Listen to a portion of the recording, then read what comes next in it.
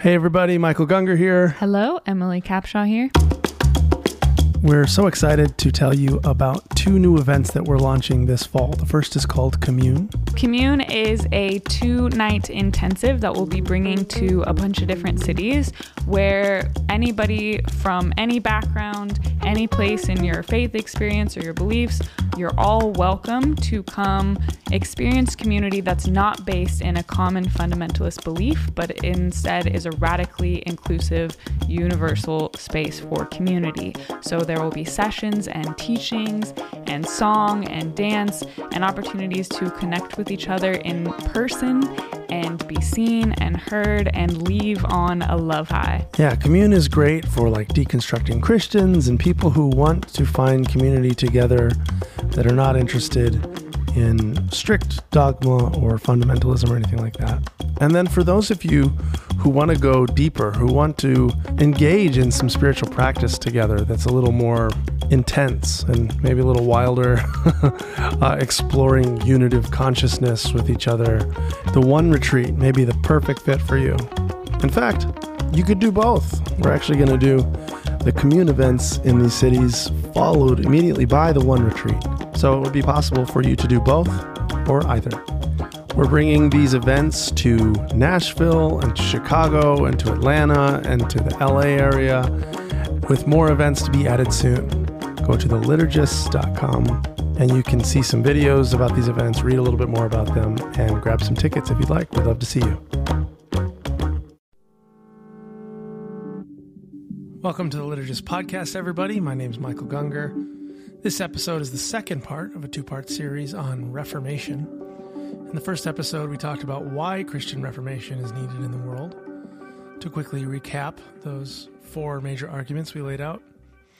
Number one, we're all swimming in Christianity, whether we consider ourselves to be Christian or not. So we might as well clean up the water as best as we can. Number two, Christianity has some really valuable and effective tools and practices for a fuller experience of your life in this body, here and now. Number three, a lot of trauma is created in the world when people feel like they need to leave their tradition in order to keep growing. Number four, the amount of mythical groundwork laid by our ancestors is not really possible to replicate at this point in history, so we might as well do the best with what we have. In this second episode of this two-part series, we are addressing the specifics of what this will look like moving forward, the what and the how. What is it exactly that needs to be reformed? How do we go about engaging in reframing or reforming current language and traditions, practices? How do we avoid the pitfalls that have made so much of Christendom so toxic up to this point? And what role can we play in this together at the Liturgists? To begin addressing these questions, I'd like to take just a second and talk about the format of the show moving forward. Because with this new endeavor that we're embarking on together, we're going to be playing around a bit with the format. Rather than being a host-driven conversational format for all the shows, we're going to be also including more produced segments in order to clearly lay out some of the ideas, and as well as inviting you, the listener, to a more experiential engagement with the show. So we'll be playing around with different segments. There'll be meditations and poetry and historical segments, and all these segments will be coming from a bunch of us in the community. Some voices you've heard from before, some are new, but you're going to start hearing this term sometimes called the Symposium, and it's this little group of people that has formed and is forming still, but it's sort of a creative group at the heart of this thing that is coming up with ideas and having discussions around this whole Reformation idea. And in fact, I'd love to introduce you to one of them now. Emily Capshaw is a non-dual writer and creative artist with a big heart for people and relieving their suffering. You've heard her on the show before, possibly as a guest, or maybe on the Alien podcast. She's been on there a couple times. And I'm personally super excited that she's going to be taking a more forward producer role in season 7. Hi, Emily. Hey, Michael. Hey, liturgists. Okay, so let's dive in a bit deeper to this, saving Christianity from itself business. Emily, tell us about what you've been learning about. In order to understand where to even begin with healing the brokenness in Christianity, it's important to take a look at the history of the church. When in the past have reformations been attempted? What worked? What failed? As I started to research these questions, I quickly realized that the entire Christian religion has essentially always been up for debate. I actually couldn't find a point in history where there wasn't major splits and dissension. Take the Bible itself, which is widely considered to be the central authority of Christianity. The books of the canon were chosen over the course of hundreds of years. They were changed often, and still today, a Protestant Bible has 66 books, where a Catholic Bible has 73, and the Ethiopian Orthodox Bible has 81. The formation years of the Christian faith, post Jesus' death, were filled with debates over what it meant to be a Christian. Many of the hearings and councils that decided every major pillar of Christianity were conducted privately and were controlled by government power and were far from a fair representation of the will of the people. Every major decision around Scripture and what was heresy and what wasn't was tied up with political agenda. You cannot separate the formation of the church from the pursuit of power and the intention to unify people against a common enemy. Diving into Christian history feels like a bottomless pit full of questionable sources, a lot of boring theological debates, and a lot of uncertainty. So, let's get a brief overview of the most defining moments of Christian history from one of our Symposium members. She is a minister, a history aficionado, and a fierce advocate for the well-being of all people, Reverend Briana Lynn. Hello. Salutations. Let's start with the early church, right after Jesus' death. One of the key moments was really the decision of Paul and ultimately Peter to leave Jerusalem, to leave their hometown and to go out into the world. I think that's kind of our first Reformation. Although Yeshua, which translates to Joshua, for those of you who don't know, Jesus is actually a mispronunciation from Constantine the Great. It was an inappropriate mispronunciation, a cultural appropriation, mispronunciation of Yeshua, which is the Aramaic word which translates directly to Joshua. So his name was Josh. So when they decided to take Josh's words and go out into the world, there was a reformation in that moment. There was distinct translations of the energetic of what that meant to go spread the word, although that was something that one of the Christs, Josh the Christ, spoke about. There was a lot of interpretations amongst the apostles, and they argued amongst themselves all the time. And so I think to go into the basis, if we're going to just go scripture, like Luther style, we're just going to read the scripture for scripture's sake, to go back to the scriptures and to acknowledge, even in our very diluted New King James versions, we see the argument being had from the beginning. So in the beginning was Reformation. So to really embody this conversation as a continuation of what has always been the basis of following a Christ, following a teacher, following someone who declared that the word of God is unconditional love. From the beginning, that was contested. From the beginning, that was questioned. From the beginning, it was asked, okay, well, how do we practice? And how do women practice? And how do men practice? And these different layers immediately. Fast forward to 313 AD. Constantine the Great was raised in a couple of different kind of Christian sects. We saw more sects at that time. And his mother was deeply imbued in a very earth-based Christian sect that was very much still steeped in paganism and ritual. And it was a little bit more of a synchronization between what was rising to be this Christian philosophy, which was around unconditional love and a single God, a monotheistic God, and still very much praying and playing with the earth deities. So that's what Constantine the Great was imbued with.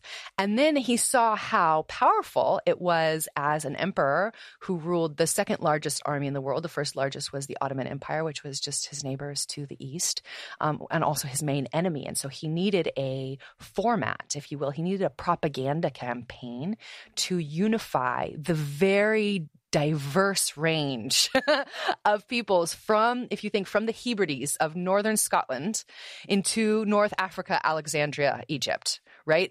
Different cultures, different climates, different histories, different ways of being, different clays, different food. How do we unite an empire that is so distinct, and they're supposed to come together at this front at the time Constantinople, which was the front between the Roman Empire and the Ottoman Empire?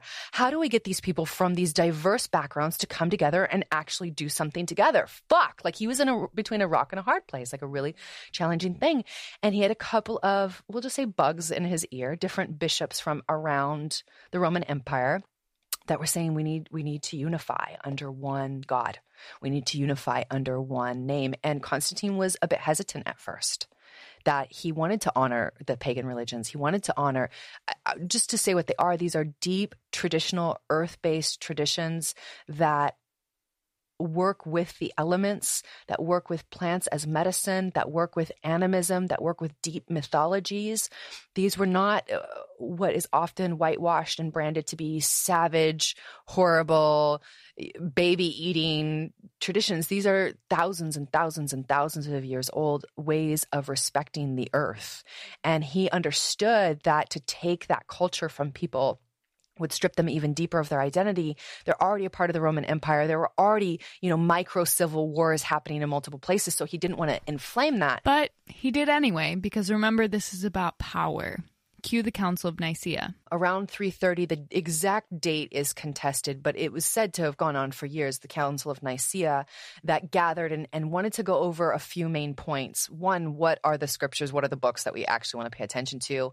Number two, what's the order of hierarchy and patriarchy that we are going to adhere to? And number three, what's the main focus, specifically what we now know as the Trinity? What's the main focus that we're going to keep? What's the brand? Right? The cross and the Trinity is what was born from the Council of Nicaea. And it's really important to note that before that time, the Trinity and the cross were not symbols of Christianity at all. But I see the Council of Nicaea as kind of the first main Reformation, or if you will, like a cohesion of that time. There were lots of different little outposts from the Council of Nicaea around the 330s. You see kind of the rise of this different practice in Gaul, which is modern-day Spain, a very different practice rise in northern Scotland, and integration of more of the Celtic wisdoms. And you see a very different type of Christianity rise in Alexandria. So you see these different sects start to rise. And the job of the Roman Empire, now that it had this cohesive church, was basically to create a Bible, create a heartbeat that then could pulse out throughout the Roman Empire. And they weren't very good at it, right? Like they really tried, but they weren't very good at it.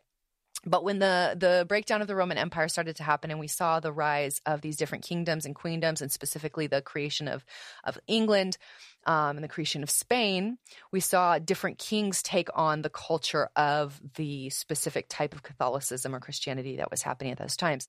There were also, of course, sects of Christianity that spread through southern and eastern Europe and into Asia and places like Russia and even further east. And as you can imagine, the sects didn't tend to agree with each other about much. The first 7 centuries of Christianity, which today many people refer to as the early church, had at least 7 major ecumenical councils, and every time some branch or sect would split off from the others. What is called the Church of the East split off after the Council of Ephesus in 431 AD. The Oriental Orthodox churches split off after the Council of Chalcedon 20 years later. And then a huge split called the Great Schism happened in 1054 AD, when the Roman Catholic Church split off from the Orthodox Catholic Church, also called the Eastern Orthodox Church. So let's jump back to Rome in the 1500s. Where we started to see the split of the Roman Catholic Church from what is modern-day Christianity is in the early 1500s. And the most famous one, obviously, is Martin Luther. He was arrested many times, but his main point was that the way the Catholic Church was behaving financially and the way that it was creating edicts for humans in their day-to-day life outside of Scripture was bullshit. He was just like, you guys can't make up stuff that's not in the Bible. Like, that's not fair. Because that basically means at any moment that you feel the whim that you don't like this person, all of a sudden you can kill them. And I'm over it. His aunt was convicted of witchcraft and she was tortured and killed. Like, he has some personal ties to that. And then the next rise that we see is Henry VIII.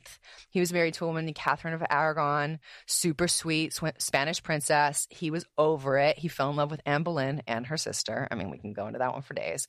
And he was like, look, look, Catholic Church, you need to give me the divorce. And they said, no, Henry VIII, you're fucking out of line. He said, well, then I'm going to kill this princess and I'm going to make my own church. So that's when we see the Anglican Church or the Church of England start to rise. Which brings us to the early 1600s. So as we see different sects of Christianity, if you will, start to mature and grow, one of the main sects that we see is the Protestants, and the Protestants in England. And there was the Church of England, or the Anglican Church, and then the Protestants who were there. And the Protestants were basically those who believed different protesting groups around Europe, facing off with the Catholic Church, and then also facing off with the King of England. So King James was the one who first wrote established, definitely not wrote, but like recompiled the Bible, and many of us use the King James or the New King James version of the book today. When that happened, there was a huge uprise from people of just like, what the fuck is this? Like, how dare you say that you have the right to recompile the Bible? Even though it's funny because that's the Bible that most Christians use today. The Protestants had this little seed kind of popped into them in the early 1600s, and a huge wave of them came over to what is now known as the New World. So the Pilgrims were like, we're peacing out, we're going to the New World. And the Protestants were very fundamental, very conservative in their practices, very ritualistic, very, what would seem by like some standards today, like almost paranoid, that if they didn't do the prayers in a certain way, if they didn't, that God would smite them.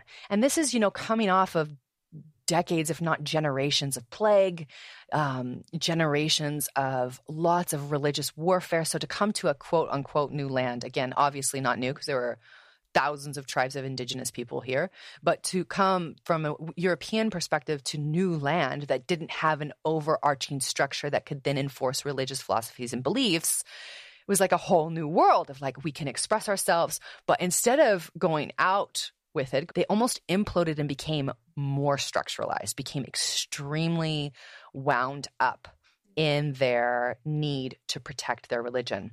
However, all of our founding fathers, again, entre comillas, in air quotes, founding fathers, were very religious in one way or another. And although there is the separation of church and state because they didn't want the president to be the pope, they input God into the very basis of our Constitution. Literally, it's on every dollar bill. It's grown into the culture of our judicial system. Being a punitive system comes directly from this very tight-fisted Protestant Christian pilgrim base for what we know to be the American justice system, the American education system, even the American pharmaceutical system, I would say, is deeply based in this American Protestant revolting against the Church of England, revolting against the Catholic Church, but in that revolt, holding so stringently to their beliefs and practices that they ended up killing a lot of their own and our own witch trials here in the United States and our own heresy trials here. So I think to say that there's ever been a separation of church and state in the United States is completely a fallacy. The state was established by the church. That's just the bottom line, is the people who came here felt a religious right to this land. They felt a religious right to run out, destroy, genocide the indigenous people that were here because, quote unquote, God had given them this land. And that white man's burden of needing to spread the word of God in combination with believing that they were somehow given some edict from God to be able to destroy other people has been the American way and is still to this day. And from our military exploits from around the world to the way that our Congress people and presidential candidates are allowed to speak to each other, there is a real thread of domination. I think one thing that we can look at in the Church of England, the Roman Catholic Church, and the Protestant Church is this constant need for hierarchy and domination.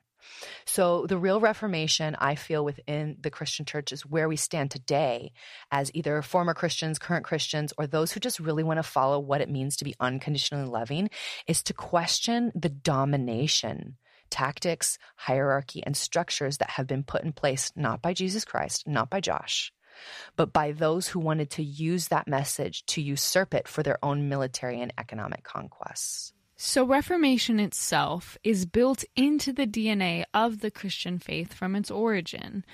But how do we break out of the loop of arguing over beliefs and traditions and who is in and who is out?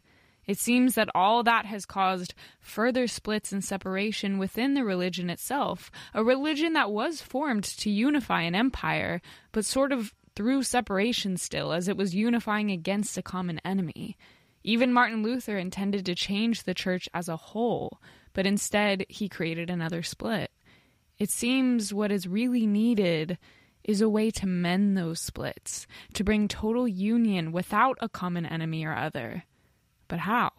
I think one of the greatest examples that we could learn from is the Buddhist tradition, because Buddhism has both been used as a tool of war and as a tool of peace. And so there have been Buddhist teachers who've gone out and inspired militaries, inspired genocide through the Buddhist teachings. And utilizing those same teachings, there has also been great inspiration of unity and inner and world peace. And so understanding that it's not so much the tool, it's not so much the scriptures or even the history of Christianity that is good or bad or useful. It's more of how do we as human beings want to wield this tool. In its basis, in its core, what I know and what I've experienced of true Christianity is the heart of unconditional love, like the Christ consciousness that I knew in my heart as a 4-year-old little girl, singing like praise be to the Lord in the hallways and in the aisles of my church, like just with my heart bursted wide open, like feeling the love of God, Goddess I am, like feeling that unconditional love is the activation that the Christian church could offer people. And understanding that our greatest tool is unconditional love and unconditional non-judgment. That when we come to that place of unconditional non-judgment, then we can offer space for people to be witnessed. Now, this doesn't mean we condone behavior that hurts others. It doesn't mean that we say that we believe that what other people believe. It doesn't mean that we congratulate people when they harm themselves or others. It means that we stand in a place knowing that we don't know shit. Like that, to me, the basis of Christianity in its truest form would be an advocate for restorative justice, 100%. Restoring the wholeness of each individual, restoring the Christ within each one of us, remembering that Yeshua was our example, and he himself said, you will do 10 times, 10 times, 10 times, 10 times, thousands more better things than I did. Your work is to go spread the word that all beings are one being and that heaven on earth is accessible now. That's the good news. It's accessible now. It's not some next life version of ourself. That in this moment we can access it through remembering that God lives under the rock, in the tree, in our hearts. That's what he said after he fasted for 40 days. Satan came to him and was like, I'll give you everything. And Jesus was like, you're funny. God is in the tree. God is in the rock. God is in my heart. You can't give me or take anything away from me that is my promise as a child of God. And that is the good news that we get to spread. So once Christianity aligns with what Christianity actually is, was, and forever will be, then we'll see a huge reformation without even having to try.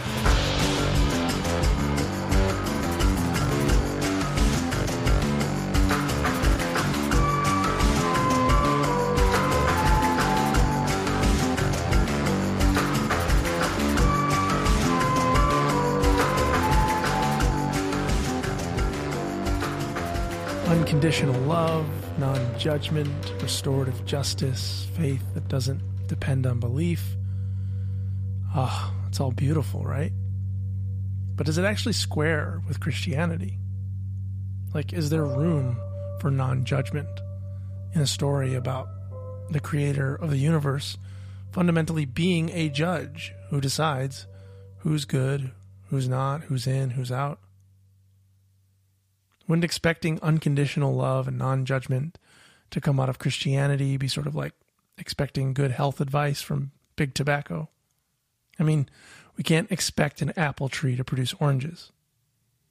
And Christianity as it is, well, it tends to produce a whole lot of conditional love and judgmentalism and punitive justice and faith that is equated with intellectual belief.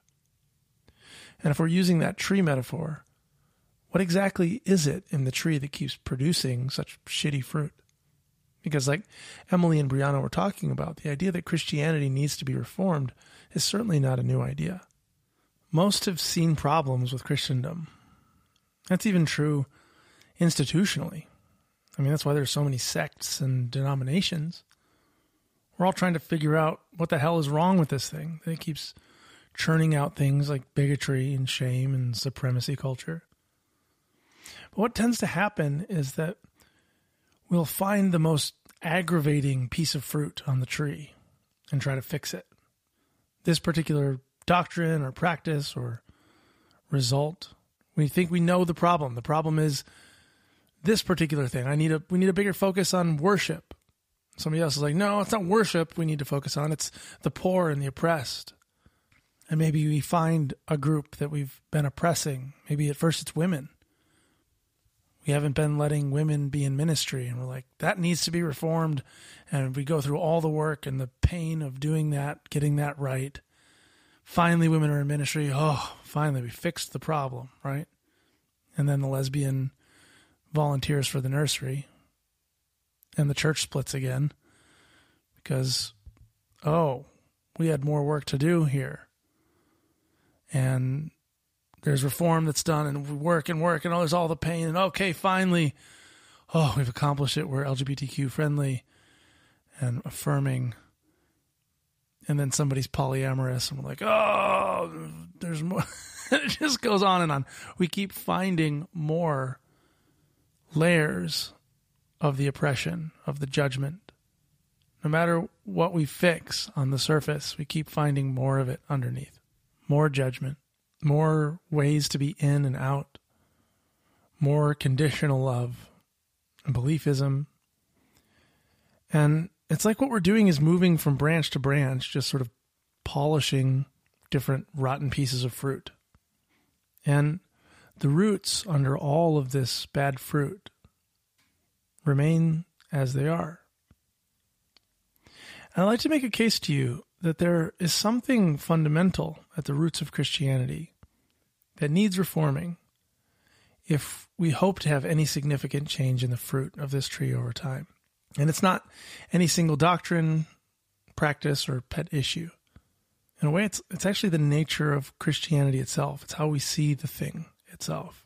What we need is a shift so fundamental that the very nature of Christianity itself, what it is, what it's for, how to engage with it, is seen from a completely different vantage point. And before I get into what I think that lens click could look like, I want to play some recordings for you that some of you sent in a couple months ago. And you responded to a question about what wasn't working for you about Christianity and what was working for you. And as you listen to these, see if there's any common threads that you can start to pick up on. What has worked for me in Christianity is cultivating a relationship with the divine and appreciating the spirituality of the world around me. What has not worked for me is the dogmatism, the rigidity of church cultures. I've had moments in adoration on retreat when praying with other people where I find God, and it affirms that this is something worth pursuing. On the other hand, something that makes me question Christianity and gives me issues with it is the idea of humans, quote, knowing what is true when it comes to God and the church. What's worked for me is the language, tradition, and values Christianity has given me to connect with others and with all of creation. What hasn't worked for me is the rhetoric, the institutions, and control mechanisms used to cause division among them. What hasn't worked for me in Christianity is calling something faith and then believing that you actually already have all of the right answers. For me, Christianity worked best when it was more about a shared sense of community. What has worked for me about Christianity and what continues to feel only more and more true and deeper the further I get from Christianity is that life can come out of death. Not just in my life and in history, but like the core of the universe. The narrative thread of redemption works for me. The concept of love being for all people. Going out and showing love to people no matter what, but also having the tools to cater to people's individual needs. Where Jesus It says, "Come unto me, all you who are weary and heavy laden, and I will give you rest." That's something that has brought about healing and joy in my life. What's worked for me in Christianity is the unchanging nature and love of God. Seeing the beauty in everything. What doesn't work for me is all of the rules, the new sort of Christian law. Fear of everything. Fear of the end times, fear of not being in God's perfect will, fear of people who didn't believe like me going to hell, fear of not pleasing God, and it's been crushing. They take the Bible and use it as a means of persecution and judgment. We have to be a certain way, we have to perform a certain way in order to be acceptable. Christianity as a practice of following the teachings of Jesus and aligning with Christ consciousness and emulating that energy is beautiful and works wonders for me. Christianity as a belief system that upholds the insane idea that your forgiveness hinges upon what you believe is anti-Christ and does not work for me. Thank you so much to everybody who responded to that question. If we look at everything that people say hasn't worked for them about Christianity, there's a common thread to be found, and that is one of disintegration or fragmentation. Think about it for a second. Let's take a handful of some of the things you in the community have told us haven't worked for you about Christianity. Let's start with shame. That's a big one. Why is shame a bad experience for us? I mean, if you really look into the experience of shame, it's sensation, right? But there's something about shame that we don't like. There's something that doesn't work for us because it alienates us from ourselves, from others. When you feel ashamed, there's like a divide that happens within you. There's the judge and the judged. Somehow the one me is turned into two, and I'm judging myself to be unworthy. Shame can also divide you from others. It can make you feel alone and unprotected, like you don't belong because you're not good enough, not lovable enough. It can also create a sense of alienation from your source. It's a fragmenting. It's a disintegration of wholeness. Okay, let's look at something else. How about bigotry? It's a very common thread through Christianity. What's wrong with bigotry? I mean, it's inherently a judgment, right? It divides us from them, tears us apart, creates a hierarchy between us. How about the doctrine of hell? That's something that's bothered a lot of us. And why has it bothered us? Because hell is inherently a doctrine that divides reality into those who are lovable and forgivable by God and those who aren't. It divides the whole in two. It disintegrates the wholeness. And if we go through all the things that you don't like about Christianity, that don't work for us, you can find some sort of aspect of dividing and rejecting part of the whole. These people are in, those are out. These sorts of thoughts are in, those are out. This part of my human experience is in, these other parts are out. This is what dualism is. Dualism divides the one into two. All these destructive ways of practicing Christianity are ways of dividing up reality, creating some sort of hierarchy of good and evil, pulling us apart from ourselves, our neighbors, our environment, our source. If we look at the other side, though, of the equation, if we look at the common thread for the things that have worked, that do work for us about Christianity, we find the opposite. We find integration. We find wholeness. We find what was divided into two being brought back to one. Let's look at some specifics to see how that works. Think about unconditional love. What is that other than accepting what was unacceptable, what was divided and rejected, back into the whole? Think about forgiveness. What was broken and torn apart is brought together again. It's reconciled. It's healed. It's forgiven. It's remembered. The Eucharist remembers Christ. The things that don't work for us are the things that tear us apart. The things that do work for us are the things that mend us back together. Like Josh said, may they be one as you and I are one. So here's the issue. If Christianity is a belief system, it's going to be inherently dualistic. It's going to be inherently divisive. It's going to say, this is true and not this. That's the nature of belief. The nature of belief is it's an abstraction in the mind that we use to divide the world. Because when I believe something, I'm going, this is how the world is, like this in my mind, not that other way. It's inherently dualistic. We believe and the world divides. You, me, us, them, creator, creation, sacred, secular, good, evil. To have a belief is to create a model of reality in your head and then assuming that that model is something other than a model in your head, you know? When we say we believe in one God, the Father, creator of heaven and earth, that's a way kind of forgetting that we're making up these words. We're saying we believe. And so when we believe, we've already divided ourselves from this God that we say we believe in. We've already assumed God to be a separate something or someone to believe in. When Christianity is a belief system that we use to form identities with, we are dividing ourselves from those who don't have the same mental constructs as we do. We're dividing ourselves from the wholeness of this moment. We're standing above it. And our beliefs are the ways that we try to control it. Right? That's what, when we believe, we're believing so that, fill in the blank. We believe so that we can have eternal life, or so that we can change the world.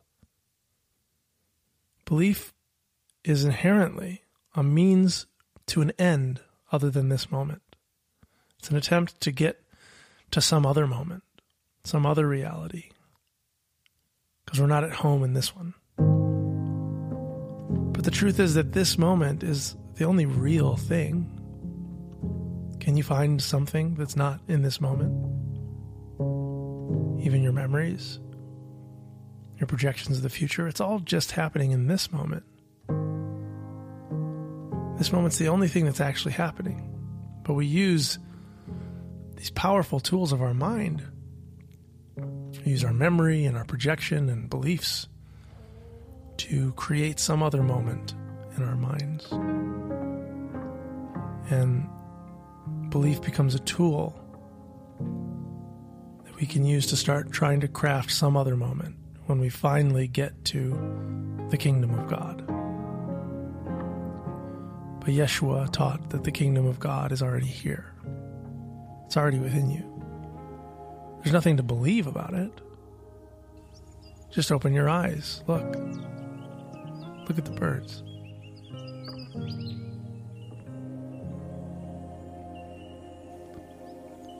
Look at the flowers. Feel your feet. Your breath. Look at the colors around you. The texture of the world.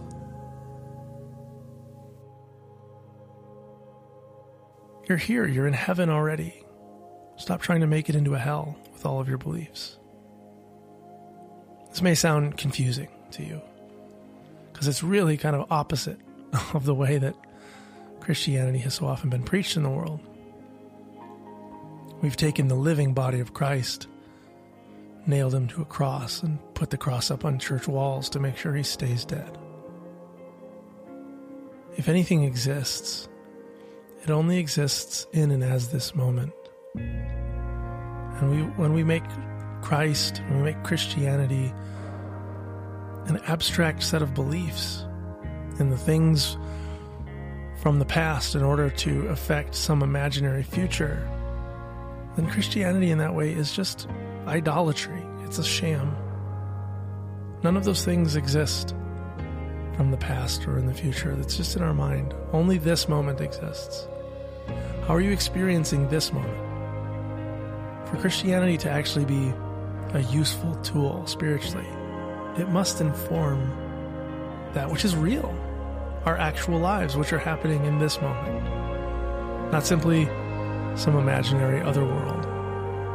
In other words, it must be a way of experiencing forgiveness, remembrance, integration, restoration, healing, love, the two coming back to one. May they be one as you and I are one, and that only happens now.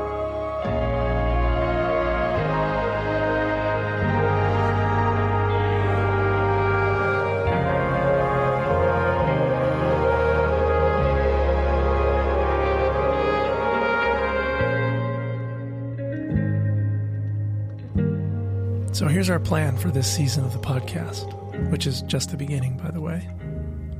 This season, we're going to start looking at this tree that we're all inhabiting called Christendom. But we're going to be looking from a non-dual lens. And in the spirit of our ancestors, we are going to feel free to cut away what needs to be cut away, to reframe what needs to be reframed, to reclaim that which has been forgotten, to join with people around the world who are already actively doing this work. We want to highlight the thoughts and voices and practices of people who haven't typically been in the center of religious power in the world. We want to hear from liberation theology. We want to hear from Black and queer and transgender and Latinx voices, indigenous voices. We want to hear from a broad range and diverse set of cultures and practices and see what's out there, see what's been happening outside of the typical power structures of Christendom. Because we know we are not the first or the last to be doing Reformation work. Still, we feel like we do have some specific things that we as a community and as an organization can lend our strength, our influence, and our skills towards. One of those things being a statement, a clear statement that we could draft together through this season to sort of clearly lay out some of the things that we're hearing and learning that could be reformed. And not taking ourselves too seriously in any of this, but in a lighthearted allusion to Martin Luther and his theses, we'd like to post that statement to the doors of the internet because, that sounds silly and fun. Why not? We're going to take on the hats of reformers with full authority to take and leave what is useful or not. We are going to curate and create powerful spiritual practices and technologies and work towards reforming and reframing the very nature of what we think of as Christianity. And by the way, this is not an endeavor for just Christians. We are not trying to start a new religion. We are not trying to create a new identity or a new belief system.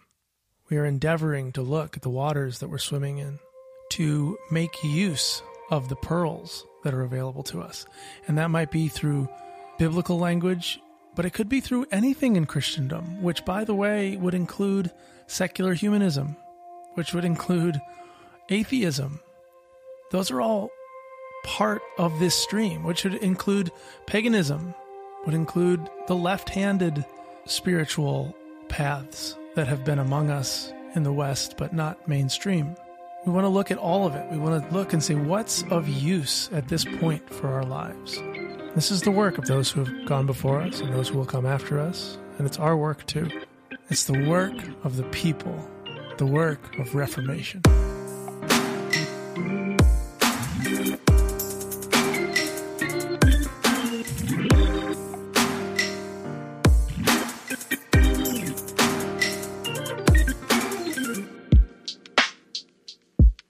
So what do you think, Emily? No big deal? Just a little... Just some lighthearted content this season. just a simple task at hand. Just real quick, reform 2,000 years of Christendom, just so it's not so shitty. Yeah, a couple months at most. Well, this is obviously a ridiculous and I think delightfully outrageous task to set our course towards. One thing I love about this idea is that even if it's a total failure in that nobody else finds it interesting or the show falls apart, everyone thinks we're insane, I wouldn't necessarily count that as a failure completely. First of all, this is going to be fun as hell. And that's enough. And also, even if now is not the time for a non-dual Christian path to be organized and established in the world, who knows? Maybe somebody 200 years from now, some graduate student will be researching and find some obscure podcast, from these weirdos who tried to do what she's been dreaming of. I guess what I'm getting at is that we're part of a bigger conversation here that's been going on for a long time and will continue to go on for a long time. And why not speak passionately and audaciously? Mm-hmm. Okay, before we go, Emily, do you want to tell everybody about the Sunday thing? Yeah, that's definitely one important thing to know about this season is that it's going to be super collaborative, and we want it to be a group thing and hear everyone's ideas. And so we've already started the past couple Sunday things talking about the episode that we're working on that week and sharing the idea to hear from you guys what your thoughts are on it, and we kind of workshop it in a group way, which has been super fun to hear everybody's thoughts and perspectives, because so many of you guys are so insightful and so experienced in these ideas, and so that's been really fun to do. So we definitely invite everyone to join us on the Sunday thing if you want to be a part of this conversation. And that's at 11 a.m. Pacific Standard Time on Sundays. You can be a part of that by just being part of the community. And that's really how we invite your participation right now in what we're doing. Just join the community. And for those of you that are having financial difficulties right now, which is a lot of you, we will let you in for free. We don't want anybody to have any financial obstacle to being a part of this work at all. So if you can join and be a patron and support us with a monthly donation, that's super helpful. We could use that right now. But even if you can't do that, we want you around. So you can go to the website, theliturgists.com, and join the community for free. And as always, you are welcome to this table, regardless of your gender, your orientation, your race, your beliefs, or anything else that we might distinguish about your beautiful incarnation. We welcome all of you. Let's have fun.